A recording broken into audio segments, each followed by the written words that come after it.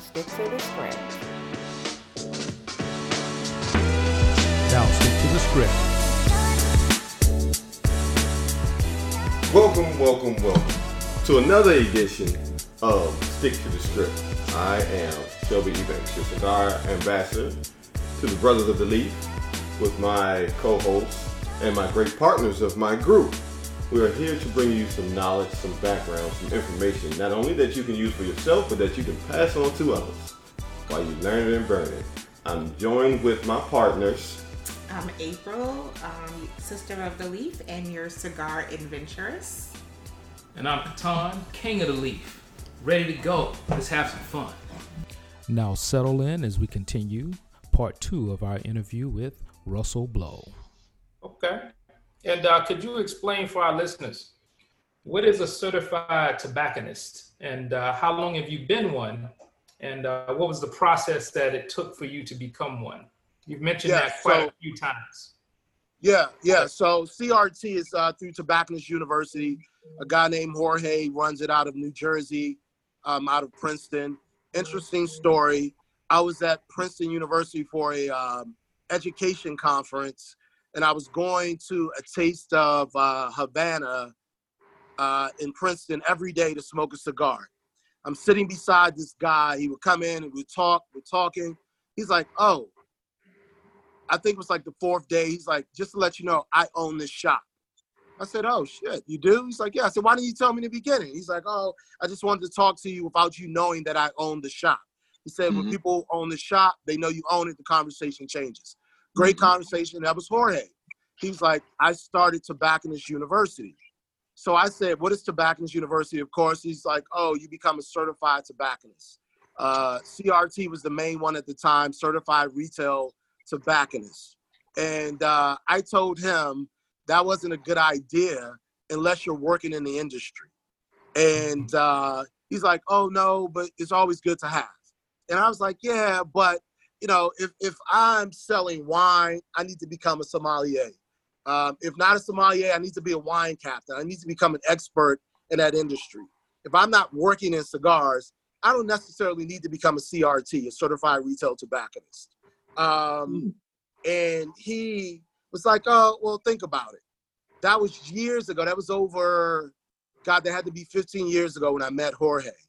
I recently became a certified retail tobacconist apprentice. I'm not a retail tobacconist yet. I'm an apprentice. I haven't taken the exam. The exam is 100 questions. Back in the day, it was 200 questions. You have 1 hour to finish. It's a time test. You have to get at least 80% on the test. If you want to become a CCT, certified consumer tobacconist, it's 50 questions, still within an hour, and a multiple choice question test. You have to have at least 80%. So it's through Tobacconist University. Jorge runs it out of Princeton, New Jersey, and he's doing well. You can go to the site. My name is listed as an apprentice. Every tobacconist in the country is listed on there, and he's even expanding out into other countries now. Yeah. He just did an interview via YouTube live stream with the PCA. Yeah, I was on there. I actually emailed him right before the podcast and the Facebook Live and said, hey, good luck, follow up with me afterwards. And he's like, thank you. I'll make sure I do that. Yeah, we keep in contact. So definitely a good tool to have if you plan on staying in this industry and if you just want to learn about cigars. Yeah, I was on that too. I was the one of the 2 people that asked the question. We'll circle back on the outtakes and we'll dive into that. Yeah. Okay. I thought you were gonna ask that question, so I was like, here it comes. Right. But no, so yeah. I'm sorry. We can wait to the latter point of the yes. Yeah. Go ahead. I'm sorry, Shelby.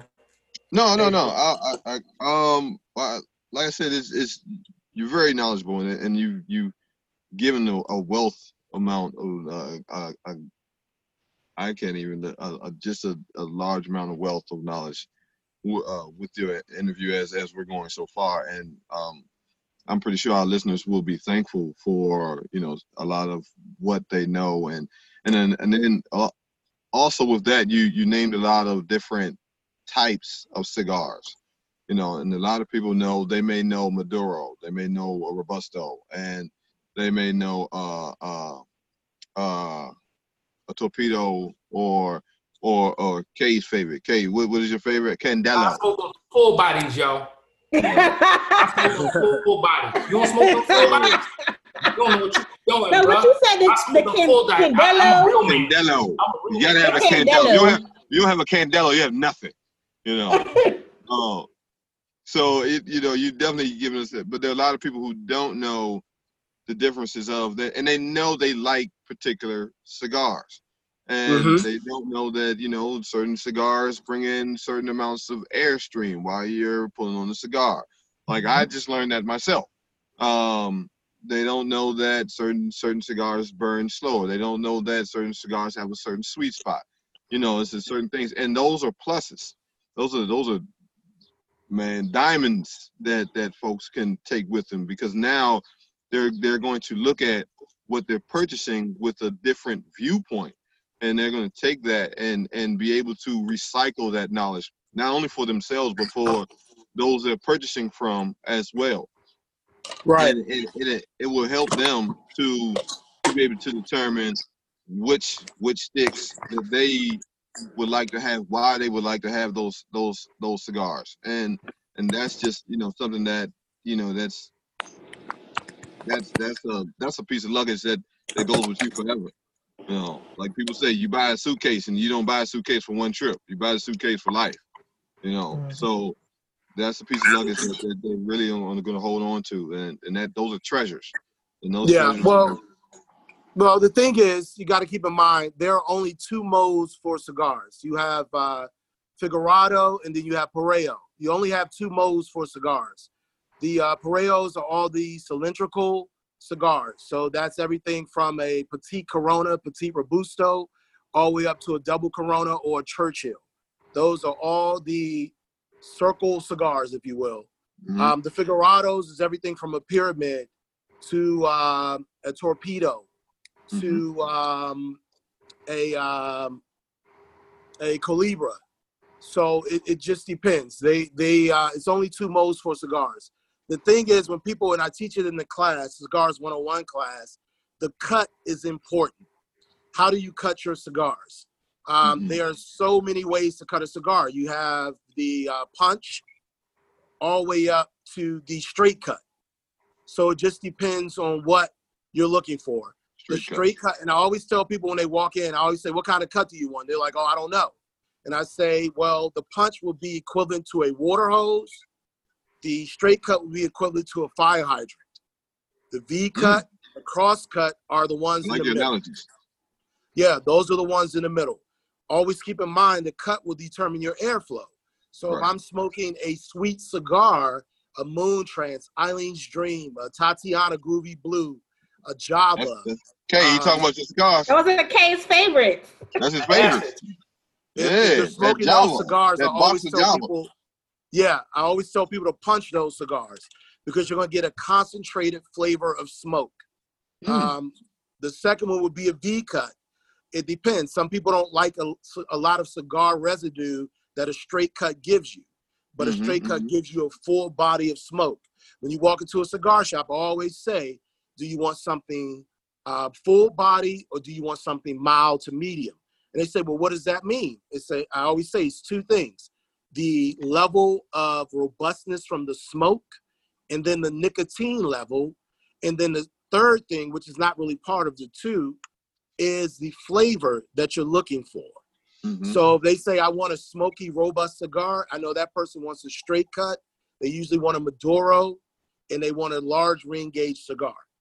Someone says, I want something sweet, but I want a lot of flavor with it. I know a punch, usually a box press, Corona, or a Toro. So it just depends on what they're looking for. I wouldn't punch an 80 ring gauge cigar. That's too much tobacco for the air to flow through. You'll be sucking your lungs out just trying to get the maximized flavor of smoke from that cigar. So it just depends on what you're looking for. A lot of people come in and they want to be educated. Right now, V cuts are popular, straight cuts are popular. Punches are popular because people don't like all that cigar residue once they cut the cigar. So I tell everybody, once you cut your cigar with a straight cut, tap it a little bit on your finger to get any extra residue off, and then run your thumb over it to get any loose tobacco off. Yep. Yeah. And taking that further, right? Straight cut, you got cigar residue, right? You have also your saliva transferring into that stick over the course of time. Can you talk about how that changes the flavor profile once you get to that bottom third or quarter of the stick versus, when you just like the foot and on into the middle of the cigar, right? And why that might be, why some may like that change of flavor profile because their saliva went into it, as opposed to those, are not liking it. But, but you mentioned there's a sweet spot of every cigar. I like to think that depending on the stick I'm smoking, the sweet spot depends on what I like about about the stick, right? About the blend. But can you talk a little bit about that? And the reason I'm bringing this up, there's a popular story about Fidel, Mr. Castro, and he purposely would smoke and chew on his stick so that he would have that saliva transfer. And then when he got down to the last quarter or third of the stick, he would take his glasses sometimes and use the corner of the glasses to pinch it and hold it because he wanted to finish that very last part of his famous Monte Cristo number 2s, which I think that was his favorite. But yeah, can you talk about how the flavor profile changes as you smoke the stick from beginning to end? Yeah, that's interesting because in the CRT textbook, it talks about saliva. It talks about the sweet. It talks about the sour, all the different tastes in our mouths and how you can eat something. It'll hit a certain part of your mouth and you'll feel that flavor or taste that flavor. So with cigars, it's interesting. I don't know if you guys do this, but whenever you see someone light a cigar, a lot of times they have to spit. When you first start lighting a cigar, they either smoke, they choke a little bit, or they have to spit. Your body's responding to the smoke entering your body. It's a physiological response to smoking. Smoking is foreign to your body. So your saliva, not to get all deep, but your saliva coagulates to protect itself, protect your body from this foreign substance that's coming in. So you'll see a lot of guys at cigar shops or outside especially, they spit a lot when they're smoking because the body is literally creating saliva to protect itself. So they spit it out. As far as the moisture in the cigar, that's all in your preference. A lot of people feel like the saliva accentuates or opens up the tobacco to maximize the flavor. I don't like a wet cigar. I don't like to see people slobbing all over their cigars. It bothers me because I think, it depends on what you're eating, what you're drinking, all of that plays a factor. But I don't, and I heard the story about Castro, but some people chew cigars. We have people who come in our shop, they buy 5 cigars a week and all they do is chew the cigar every day and chew it and they never light it. But they like the nicotine, they like the taste of the tobacco. I don't. I like to smoke the cigar. And definitely will make a difference in your taste of the cigar. Saliva travels through your body. It helps process flavors. It helps to process things that are going through. So again, it helps to accentuate the flavor of the cigar. I don't know if that helps you out, but yeah. Definitely. Yeah, absolutely. I've heard of that referred to as a dry pull for those that like Sylvester Stallone. It's a 50-50 chance if you see him, period. He has a stick sitting in his mouth, right? He's probably already smoked it down, but he just keeps it in his mouth, right? I've heard that referred to as a dry pull. So it's there enough for you to still pull through the essence and keep that essence on your palate, even though it's not lit and you're not smoking. Right? Yeah, so you have a dry pull, you have a cold puff as well. The cold puff is when you first put the cigar in your mouth. I tell everybody when they buy a cigar, before I light it, take a puff. So you can get used to, or your system will get ready for like, oh my God, those notes that I just tasted, what is that? And then you want that more once you start lighting it. I tell everybody, take a cold puff before I light it or before you light it. I try to create the experience and light for them if I can. Some people like to experience that for themselves. So yeah, you're right. The dry puff or the dry draw and the cold puff are definitely important in cigar smoking. You said you like to take that, you like to light it for them, but some people prefer that. Would you say you like it? You like that done for you, your cigar lit? If that waitress or tobacconist happens to be real sexy, you know what I'm saying? And she, you know what I'm saying, she got that thing on, she got that skirt, you know what I'm saying? And IK, watch your mouth. I want her. That's what Russell's like. Will you not have me answer this question? You light that for me, baby. Go ahead. Hold up. Bendo, light that for me. I do not want to answer this question. On this podcast, we keep it honest. I like all my own. I like all my own. Yeah, no. So I don't care how pretty. I don't care how pretty she is. I will not let them light my cigar. I won't let them cut it, and I won't let them light it. Let me tell you why. One thing about being a CRT, you're taught how to cut and how to light. A lot of people right now are going back to matches and soft flame lighters because we're toasting the cigar so much so that they're creating tunneling and they're creating canoeing, and then they're also taking away from the taste of the cigar.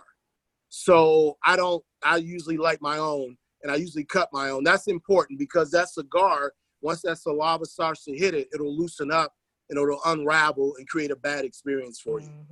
Mm. So speak on canoeing and tunneling, because I know a lot of people are going to be like, tunneling? Where are we going? We got lots of weed. We're going to have lots of weed smokers watching this podcast. Roll up. They already know. Oh, yeah. Yeah. No, we get those guys who come in and want to gut out a hand-rolled, long filler, premium cigar. They want to gut it out. And I always say, buy the cigar and gut it out at your own risk. But canoeing is when your cigar is lit on one side and it's not lit on the other side, or it's burning unevenly. That's canoeing. Tunneling is when the inside is burning faster than the outside. And usually tunneling comes from how it's rolled. So you can roll a cigar through book rolling, you can roll it through accordion rolling, or you can roll it just by simply rolling tobacco. If that person's had a bad day, you might get a cigar that's been accordion rolled and they didn't press the center well enough to start the roll, so the whole cigar is not going to be any good. You get that a lot when they're hand rolled, and it's a bad experience. Yeah, I was. Sorry. Go ahead, Shell. Now I know normally if I do have, I believe canoeing, if it happens to happen on one side, and even if you as you torch it evenly before you begin to smoke, it always seems to happen at some point, and even with the finest of the cigars. Well, my level of fineness of cigars, I'm not sure what your level 4500 level is, so that definitely ain't my level. That's definitely not my level, but. I know that rotating it always seems to bring it about to work itself evenly out. Is that just something haphazardly, or is it? Yeah, you can let it rotate. You can relight it. You can let it sit down and let it catch up to itself, if you will. That's part of smoking this natural product that's hand rolled. Some of these guys, they come to work, they're tired. They roll 100 cigars in one day. That 99th cigar, they're like, fuck this, it's time to get off. I'm just going to roll it. And you might be the recipient of that cigar. So it just depends. But usually, just let it sit. You can relight it if you want on the other side. It just depends on what you want to do. It's your own preference. Here, I don't believe in relighting cigars, so I'll try to cut the part off. I'll cut the foot off where it's toasted, cut it off, and start over again. Okay. Yeah. That's and I was going to tell a brief story. I was at the Hotel de Nacional in Cuba.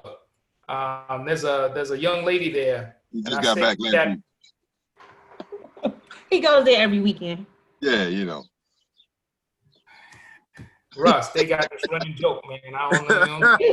But, there's a young lady there. I say that with praise. I believe when I met her, she was in her 70s. She's been rolling cigars for 50 years at the Nacional. I recommend anybody go to Cuba, make a stop by the Hotel de Nacional. That's where they have a Tropicana out sitting outside, flamingos walking around. But she's, you go downstairs and she's down there rolling where you buy the sticks at.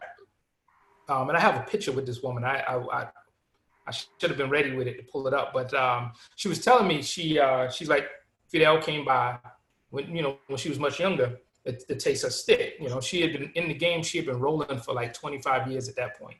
And she and this is a sister. You know what I'm saying? Very brown skin, dark skin woman. But she, so we're sitting there, we're talking. She's like, yeah, Fidel, he came by once just to visit me and taste my work. And she said, they were talking and just talking. And he was talking a lot, and his cigar went out, right? And so she felt nervous. I don't know if she felt nervous like, she's gonna be taken out back and shot. You know what I'm saying? Right. Or like, but she said she really got like, oh, it went out. Like, that's my stick. I rolled and it went out on him. And he looked, he picked it up and he laughed. And he took a match, he relit it and kept smoking it. He told her, he's like, this is one of the best cigars I've ever smoked. He's like, this is phenomenal. He's like, I apologize for talking too much and letting it go out. Right? Oh, that's funny. That's funny. Yeah. But so if you could speak to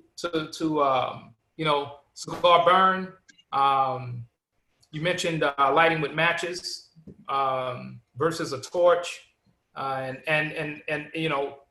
if a cigar goes out, you mentioned saving it for later. You cut off the ash. I know some people, they won't cut off, they just remove as much and then they'll blow hard through it and keep rolling the next morning. Me, I'm gully. I just pick it up. I'm like Churchill. Churchill had thousands in the house. He just pick up and keep going wherever room he was in. He's grab whatever was close. Right. He was gully with it, but the burn of the stick from beginning to end, and how well it's rolled, and how if it should stay rolled and for how long. I mean, stay burning and for how long. So ideally, you should smoke a cigar. I'll give you an example. A Robusto is the most popular selling cigar in this country. The Robusto and then a Toro after that. A lot of people are going over to Gordos and the Gigantes, the 80 ring gauges and all that stuff, but the most popular selling cigar is a Robusto. That should last you a good hour, 15 minutes. If you smoke a cigar too fast, it becomes a hot box, and that's an industry term. It becomes a hot box where the smoke is just burning. It's burning so much so that it's igniting the flavor, and you're not getting the flavor from it. So you should puff on your cigar at least every minute and a half. Industry says 2 to 3 minutes. You want to let it rest between puffs. You want to make sure, you want to make sure that smoke is staying up with you puffing. You want to make sure your puffing is staying up with the smoke. It's okay to sometimes let it get to the point where it's almost about to go out, and you reignite it through puffing it. Blowing it out or pulling it in, that creates a whole nother experience for you while you're smoking. So you want to avoid having a hot box. As far as the matches, some people, the old school ways to light your cigar with cedar. You light the cedar, you let the cedar ignite the cigar. Torches became popular doing for people who were in war and people who were playing golf, believe it or not. Though back in, I think it was like World War II or one of the wars, Calibri was one of the first people to send out torch cigar lighters to the troops so they can light their cigars during the war, and it could keep up through the wind. The problem is with torch lighters, it's 2,000 degrees on a piece of paper, on a tobacco leaf. So that will tear your cigar up. If you're smoking a sweet cigar or flavor infused cigar, that torch is going to kill that flavor. So you can get a sulfur free match. We sell those here. A lot of tobacco shops have them, sulfur free matches. Or if you can light your match or ignite your match and let it sit for a second, let all the sulfur burn off, and then put it to your cigar. A lot of things that we do wrong, we put the cigar right on the torch. We put the cigar right on the match. Right. That kills the flavor of the cigar. So I tell people, hold it back. Just torch your cigar. You want to toast your foot. You don't want to burn your cigar. So there are techniques. Some people use them, some people don't. I smoke about 5 or 6 cigars a day while I'm working, or between getting up and going to work and getting back. So I don't care how I light it. As long as it's lit, I smoke. So, everybody has a technique. And the thing about cigars, people don't realize it's only what you're eating and what you're drinking. That enhances the experience. So if I go eat some nachos or if I go eat something very spicy, I don't need a mild cigar. It's not going to do anything to me. It's like smoking a burnt leaf. When you're pairing a cigar, for example, you want to pair a cigar with a spirit that will hold up to the taste. If I'm drinking Macallan 15, cherry cask, oak cast, cherry cask, I want to make sure I'm smoking a cigar that will hold up to that taste. If I sip, I want to be able to puff and taste both of them equally as good or equally as much. Are you cleansing your palate? Since you smoke 5 a day, are you cleansing your palate between one stick to the other? And I know you may not be, you've been smoking for a long time, so you're able to pick up on the notes of what you want out of what you chose. But a lot of, for our listeners, right, that's just starting out, they want to be able to, okay, I want to try these 2 today. What would you recommend between those 2 for them to cleanse their palate before they pick up that next stick, so that they can judge that stick based off, not off of the last thing that they have still lingering in their mouth? Or that prior stick? Yeah. I mean, you can do, if you're at home or if it's available, coconut water cleanses your palate. If you're out at a bar, tonic water cleanses your palate. If you're smoking a stick and it's really good and you want to try something else, get a shot of tonic water. And if you want to go spirit-wise, vodka will cleanse everything. There's no taste of vodka. Vodka takes on the taste of whatever you put it in. So I always tell people, get a shot of vodka to cleanse your palate. It strips your palate. It strips your taste notes. It strips it, and then you can start fresh all over again. So a shot of vodka, a shot of tonic, soda water if you can find it. Coconut water is good as well. Yep. We were mentioned chocolate and I think it was a soda, like a Coca-Cola or something of that nature. So yeah. If you go to any shop, they usually have some sort of Coke. Our shop, we have a bunch of Coke. We used to have chocolate, dark chocolate, cleanses your palate as well. Any kind of nut, almonds usually will cleanse your palate. When we do, we had a Davidoff training, and the guy brought in the rep brought in almonds and chocolate. And before we went to the next cigar, we had to eat a piece of chocolate, some almonds, and then we went to the next cigar because he wanted us to get the actual the flavor nuances of that cigar. So those things work as well. But as far as drinking, any kind of anything with a little salt in it will cleanse your palate. Okay. Yep. So being as though we started on that part, what are your most regularly priced best? Because I had to say regularly priced. Let me say it one more time. Regularly priced. You're probably gonna have to define regular price. Again, let me break that down. Anything under $20, maybe a $15. Like name me one of your top 2 cigars, not 3, but 2, and then name me a pairing for each one of those cigars. Yeah, so that's a good question. People who walk in the shop, they can't afford to, and they probably could afford it, but they don't want to buy a $45 cigar or $30 cigar. I tell everybody to go to LFDs. LFD. I tell people to go to my father's. My go-to cigar that I've never failed on in this shop is a Padron Classic, the Classic series from the 2000 to the 7000s. They go with everything.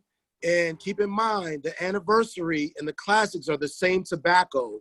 The difference is the anniversaries are aged from 7 to 10 years. So the 90th anniversary has been aged for 10 years. The classic 7000, which is the Gordo, has been aged for 2 years to 3 years. So it just depends. The Maduro's 3 years, the Natural's 2 years.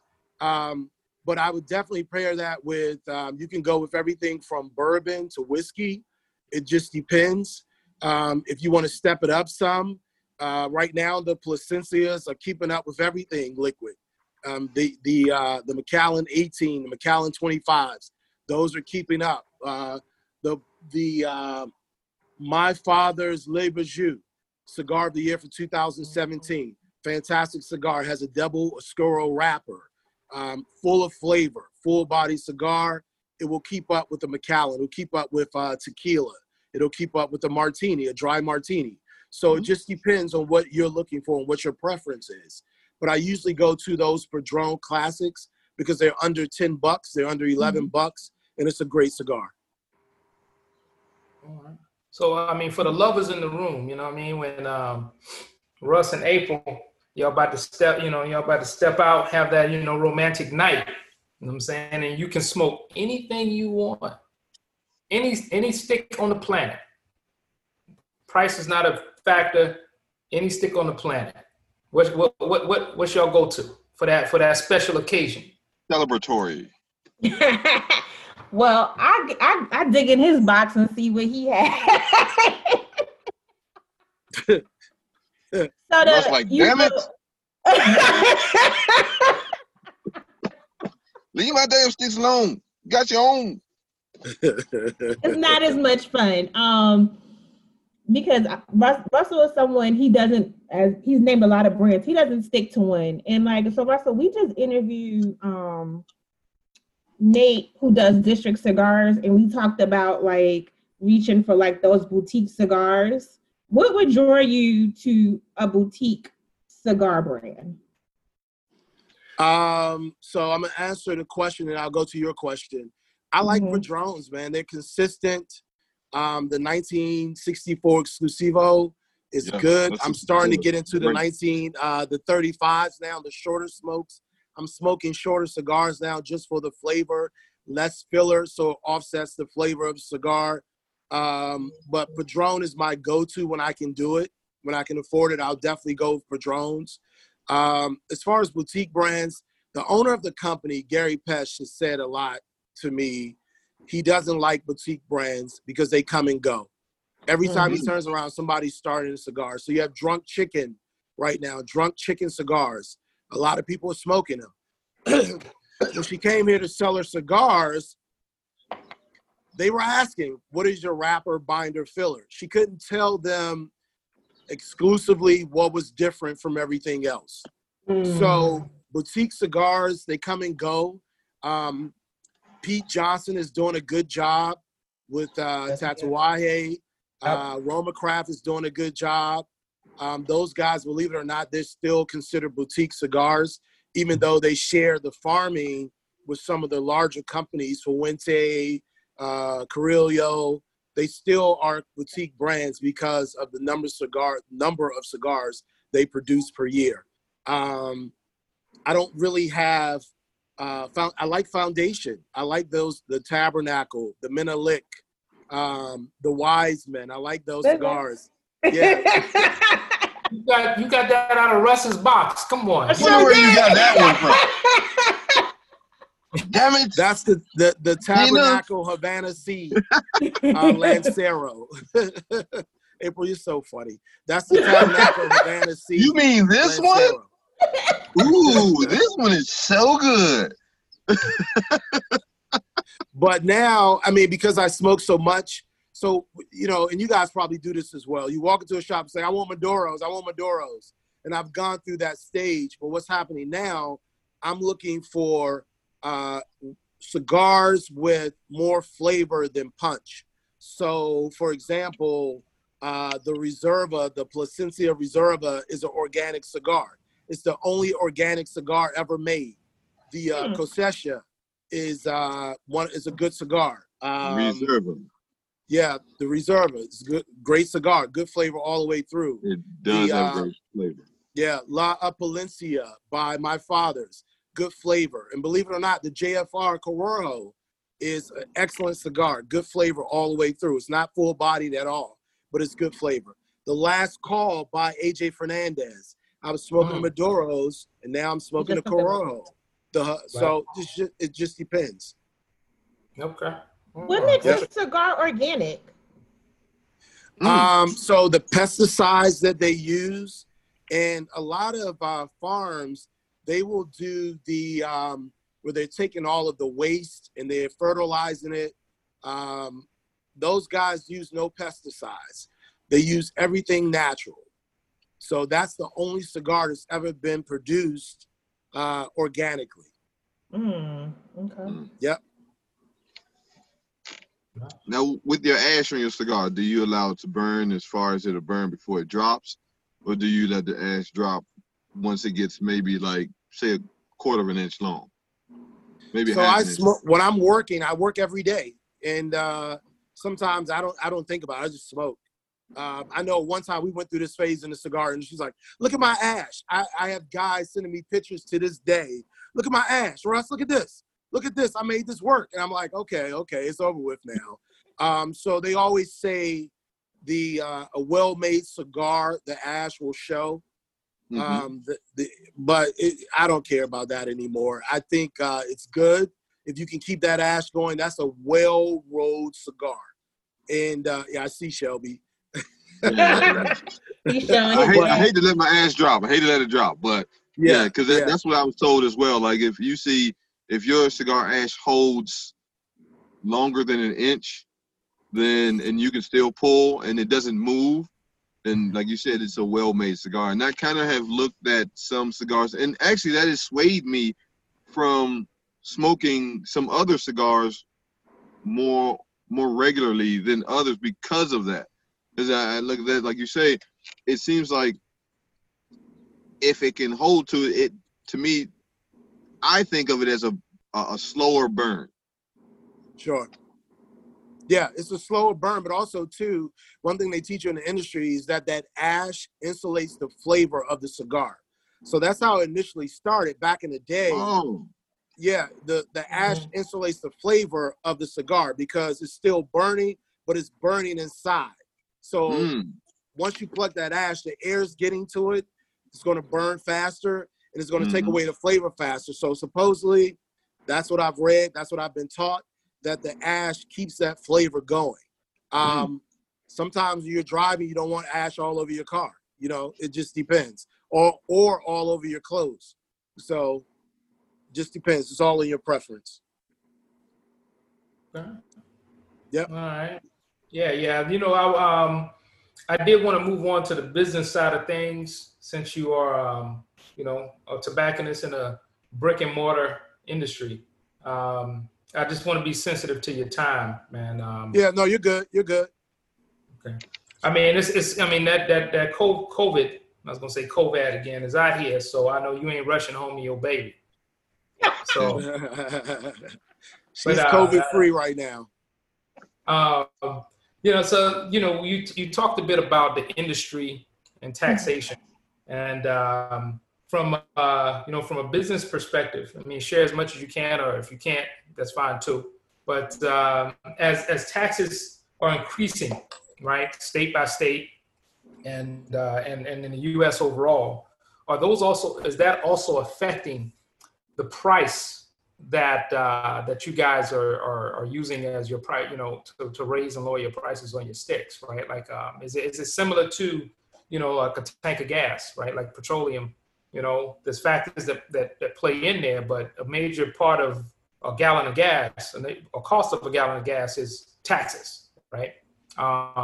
So, do you guys in the industry, do retailers, or, from your experience, do you see that you guys will increase the prices and pass that tax on, and, at least a portion of that tax onto your consumer by raising the price? Yeah. So I can't speak for the owner, but I know for sure we will have to raise. Oh, wow. So, yeah. And keep in mind, this is to take away from the cigarettes and the vaping. They're trying to get this younger market to stop smoking. And it's going to impact the luxury cigar brands. So a cigar that's $10, if this goes through, will be $20. So yeah, the owner will pass the cost on. Right now, the industry is going well. Business is up. All of our stores, all of the owner stores are doing extremely well. Some of our stores are up 25% from last year at this time. My store, Pentagon, where I manage, we're closed. We've been closed since March 18th. And there are people, one of our stores, they're averaging $25,000 a week in cigars. Raj, for example, down at the Tinderbox, I think a couple of years ago, he made about $4 or $5 million selling cigars. So part of that was alcohol. Unlike our stores, we only have cigars. So it's hard to compare apples to apples. But our store, some of our stores are averaging $25,000 a week in selling this product. People are buying more. Some people are hoarding cigars, concerned about the taxes that might come. And the tax, people fail to realize, they keep saying, well, if the tax comes, it's going to impact the brick and mortar. It's going to impact cigar sales overall. People are like, well, I'll just order online. It's going to impact those guys as well. Mm-hmm. So cigar prices are going to go up if it goes through.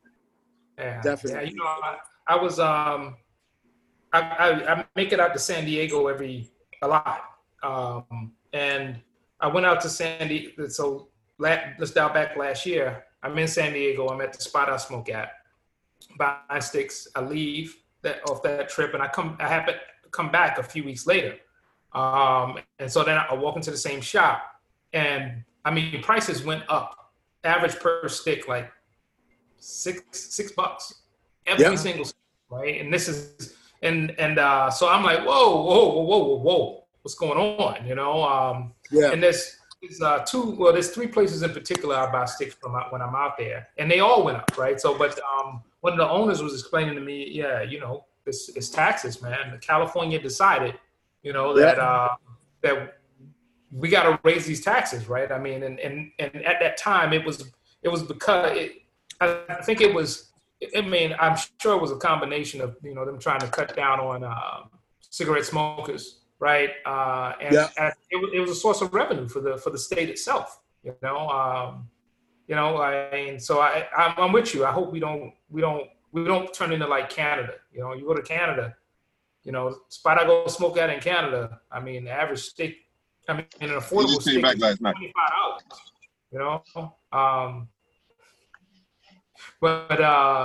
so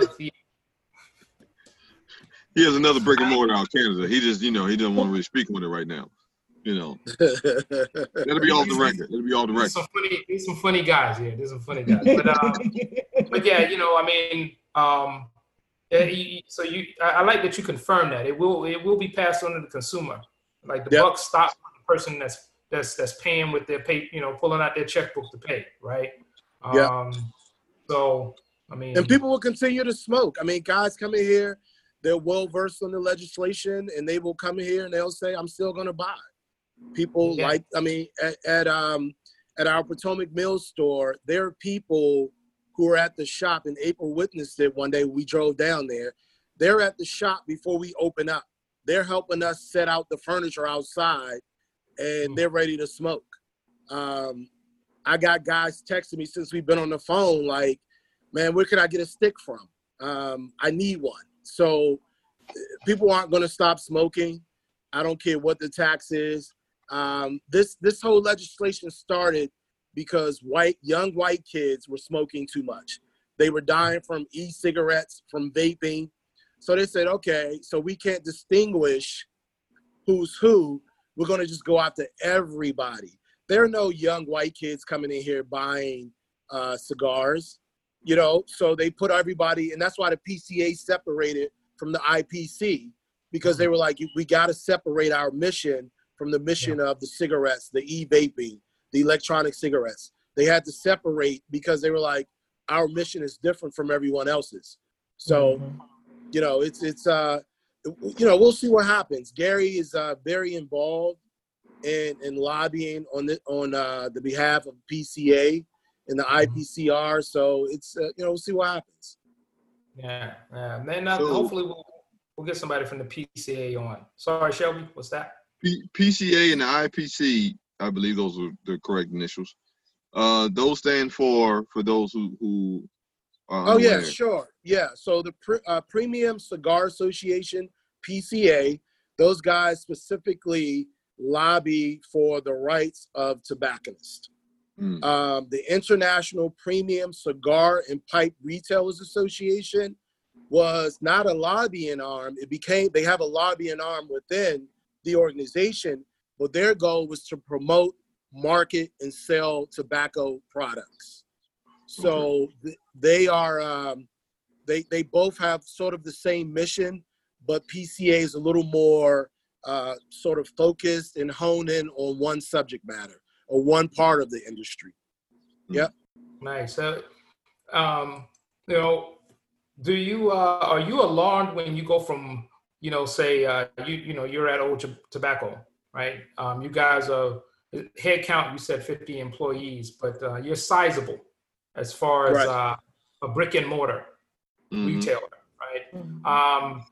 You know, when you walk into, or if you could give us a feel when you walk into just a single owned brick and mortar shop, right? Small shop or a lounge shop, especially ones that do not sell alcohol and have that relief financially from that revenue stream.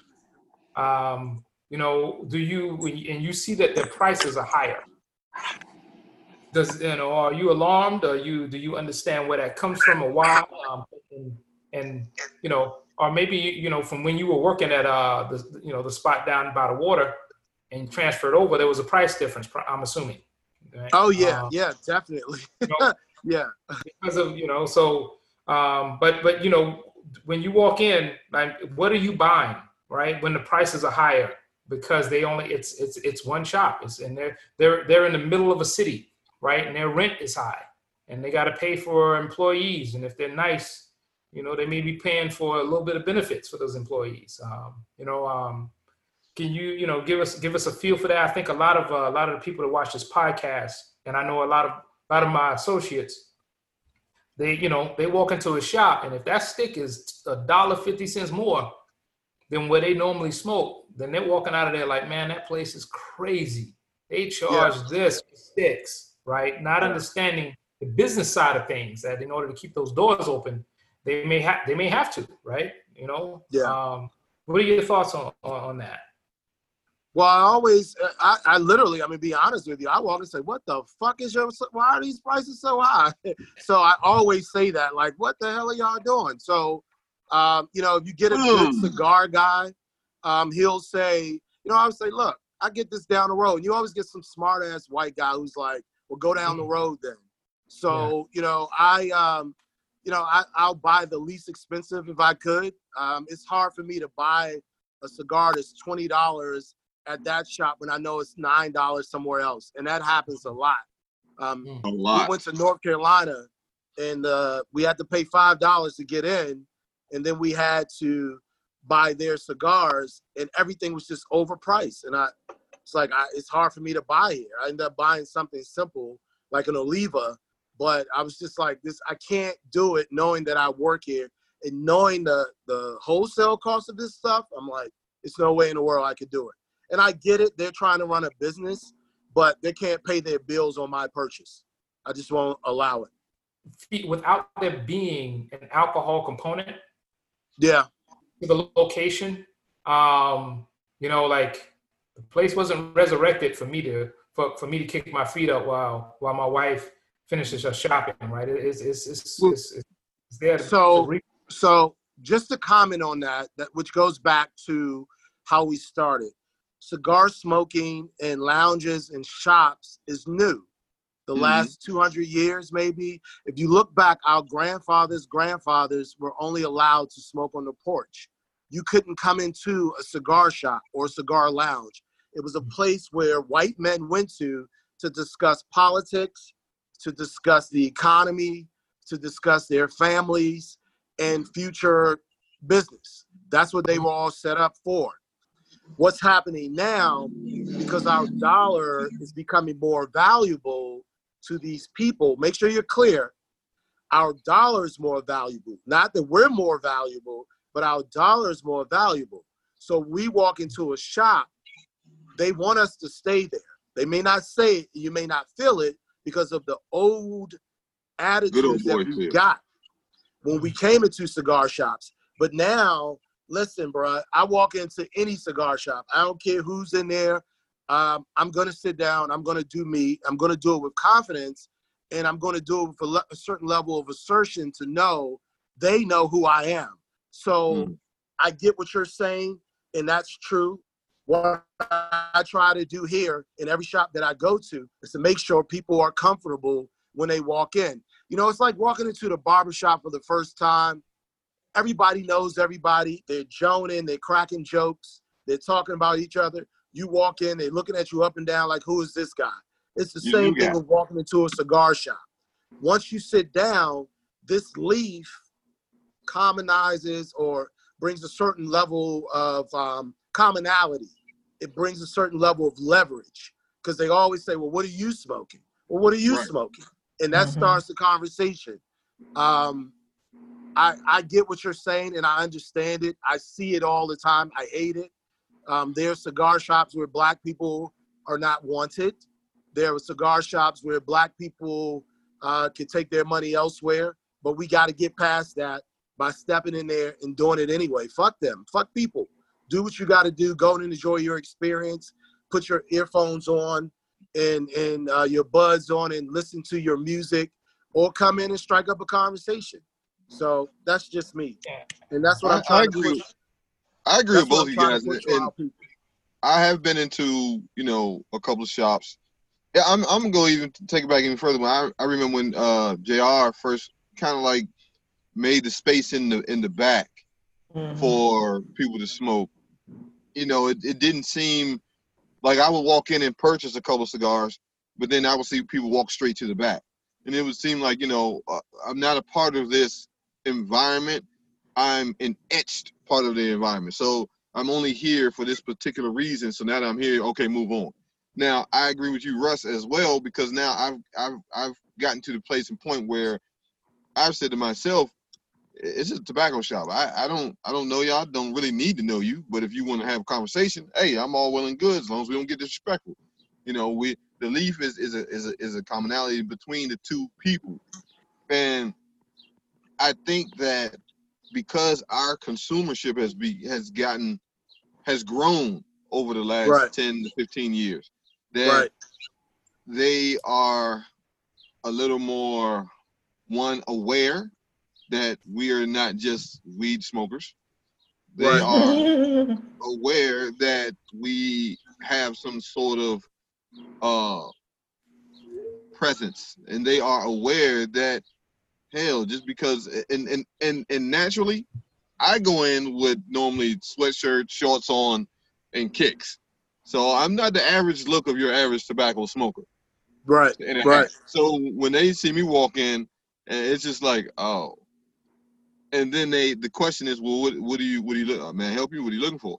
Oh, I'm looking for what tobacco? What stick do you have that's designated to this area? For this region or this state or this spot. Like Hoyt's. Hoyt's has a little back spot as well. I would have never known about Ashton had I not sat in the back. And the guy was like, well, I'm gonna go home and have dinner, and I'll come back and I'll meet you at Ashton's. I was like, Ashton's? And he was like, it's upstairs. And I was like, oh, he was like, yeah, it's like a cigar bar upstairs. And I was like, really? And he was like, yeah. And the other gentleman was like, yeah, you should come back. You and your lady folks should come back and sit down and have a drink and cocktail. We'll meet you at like 8:30. And it was, I guess, because once I started to smoke and they started to have, or they started to conversate. I love using that word. And you know, they knew that I had some sort of knowledge base of a cigar, and they were more willing to open said door as opposed to walking in and walking out. You know, you never know until you know. And I'm like, shit, and my dollar green too. And if I want to get a cigar, I'm gonna get a damn cigar. If it says no color allowed, then I won't purchase from you. You know, I'll go somewhere else and purchase a cigar. You're not the only one. Matter of fact, I had some from home, but since it doesn't, you know, and I agree, we have to get to the point because that slides into the question. I know you have seen our consumer dollar increase within the Black culture over the last 20 years, and definitely increase within the Black female culture. Yep. Over the last, 10 years, I would say, in a large number, they have to take in account, there is a consumer base here. So we need to figure out how we can make this mesh into one. Yeah. Yeah. Well, I mean, the thing is, so not to get all deep on the history part of all of this, keep in mind, so we got to think about Black people. We've gone through Jim Crow. We've gone through all these different things. We're the only culture in this country who've gone through a whole campaign of self-hate. Yes. We've been taught to hate ourselves. When we walk into a shop, when we don't know people, we feel exposed. So all the self-hatred, our minds automatically gravitates towards negativity. You got to train your mind to not go towards the negative. I literally, and April will tell you, I literally say, fuck people. I don't care. I'm Russell Blowe wherever I go. And I will walk into a shop. I will walk into a store. I will walk and I call people on their bullshit. And I said to the guy the first time I went in, I stopped him. I said, we're not going to talk about stealing. We're not going to talk about Black people. I want to know what's a good cigar, because you seem to be following me to find out what's on my mind. The guy started cracking up. He said, oh, wow, that was a good one. I said, no, seriously. I said, you're making me feel like you need to help me. So why don't you help me? Tell me what you got. And now he's on the spot because I'm like, oh, I don't really like Dominican. Show me a Nicaraguan with an Indonesian binder. And he's like, oh, shit. Okay. And now he's like, okay, give me a second. So now he's backed off like, okay, I don't need to follow this guy, even though he's a smart Negro. Yeah. Like I don't need to follow this guy. He knows what he's talking about and he's serious about it. So we come in with this fight in our head as Black people, and I get it. It's conditioning. You can call it Jim Crow. You can call it whatever you want to call it. At the end of the day, there's value in who we are, from our experience, from our living. Everywhere you go in the world is influenced by Black culture. We can't deny that. Our food, the way we dress, the way we talk, the way we wear our baseball caps, the way we wear our tennis shoes, everything we do, they're following us. So I walk in with that confidence, that cockiness, that assertive, direct behavior. And even in my job, I do that. So I tell people when they walk, I always tell people when they walk in, what's your name? Oh, let me introduce you to the people here. Hey, everybody, this is Shelby. He usually smokes in DC. He's here now. Make him feel welcome. All right, Russ. So I make sure that happens to just get rid of all that foolishness. We got a lot on our plate as Black people, just trying to live from day to day. You got a system that's trying to push you down, a system that's trying to keep you down, and at the end of the day, you're just trying to breathe. So no other culture can survive like we have, and I take all of that into my cigar shops when I walk into them, be it Black, white, or whoever. How do you? And this will be my last question, at least before that. outside of the outtakes. I was when I smoked in New York, my home lounge that my home, right? That's what I think in cigar smokers tend to call the place that they smoke at, right? My home was it wasn't that diverse, right?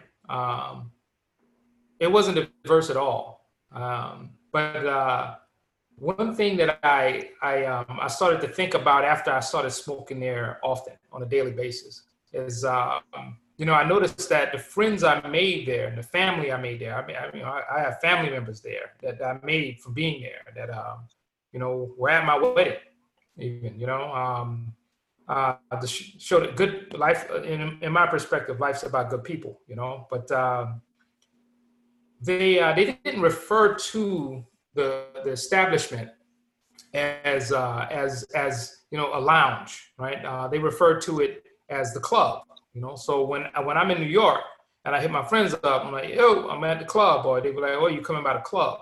And you're talking a little bit about history, just to touch on that, you know.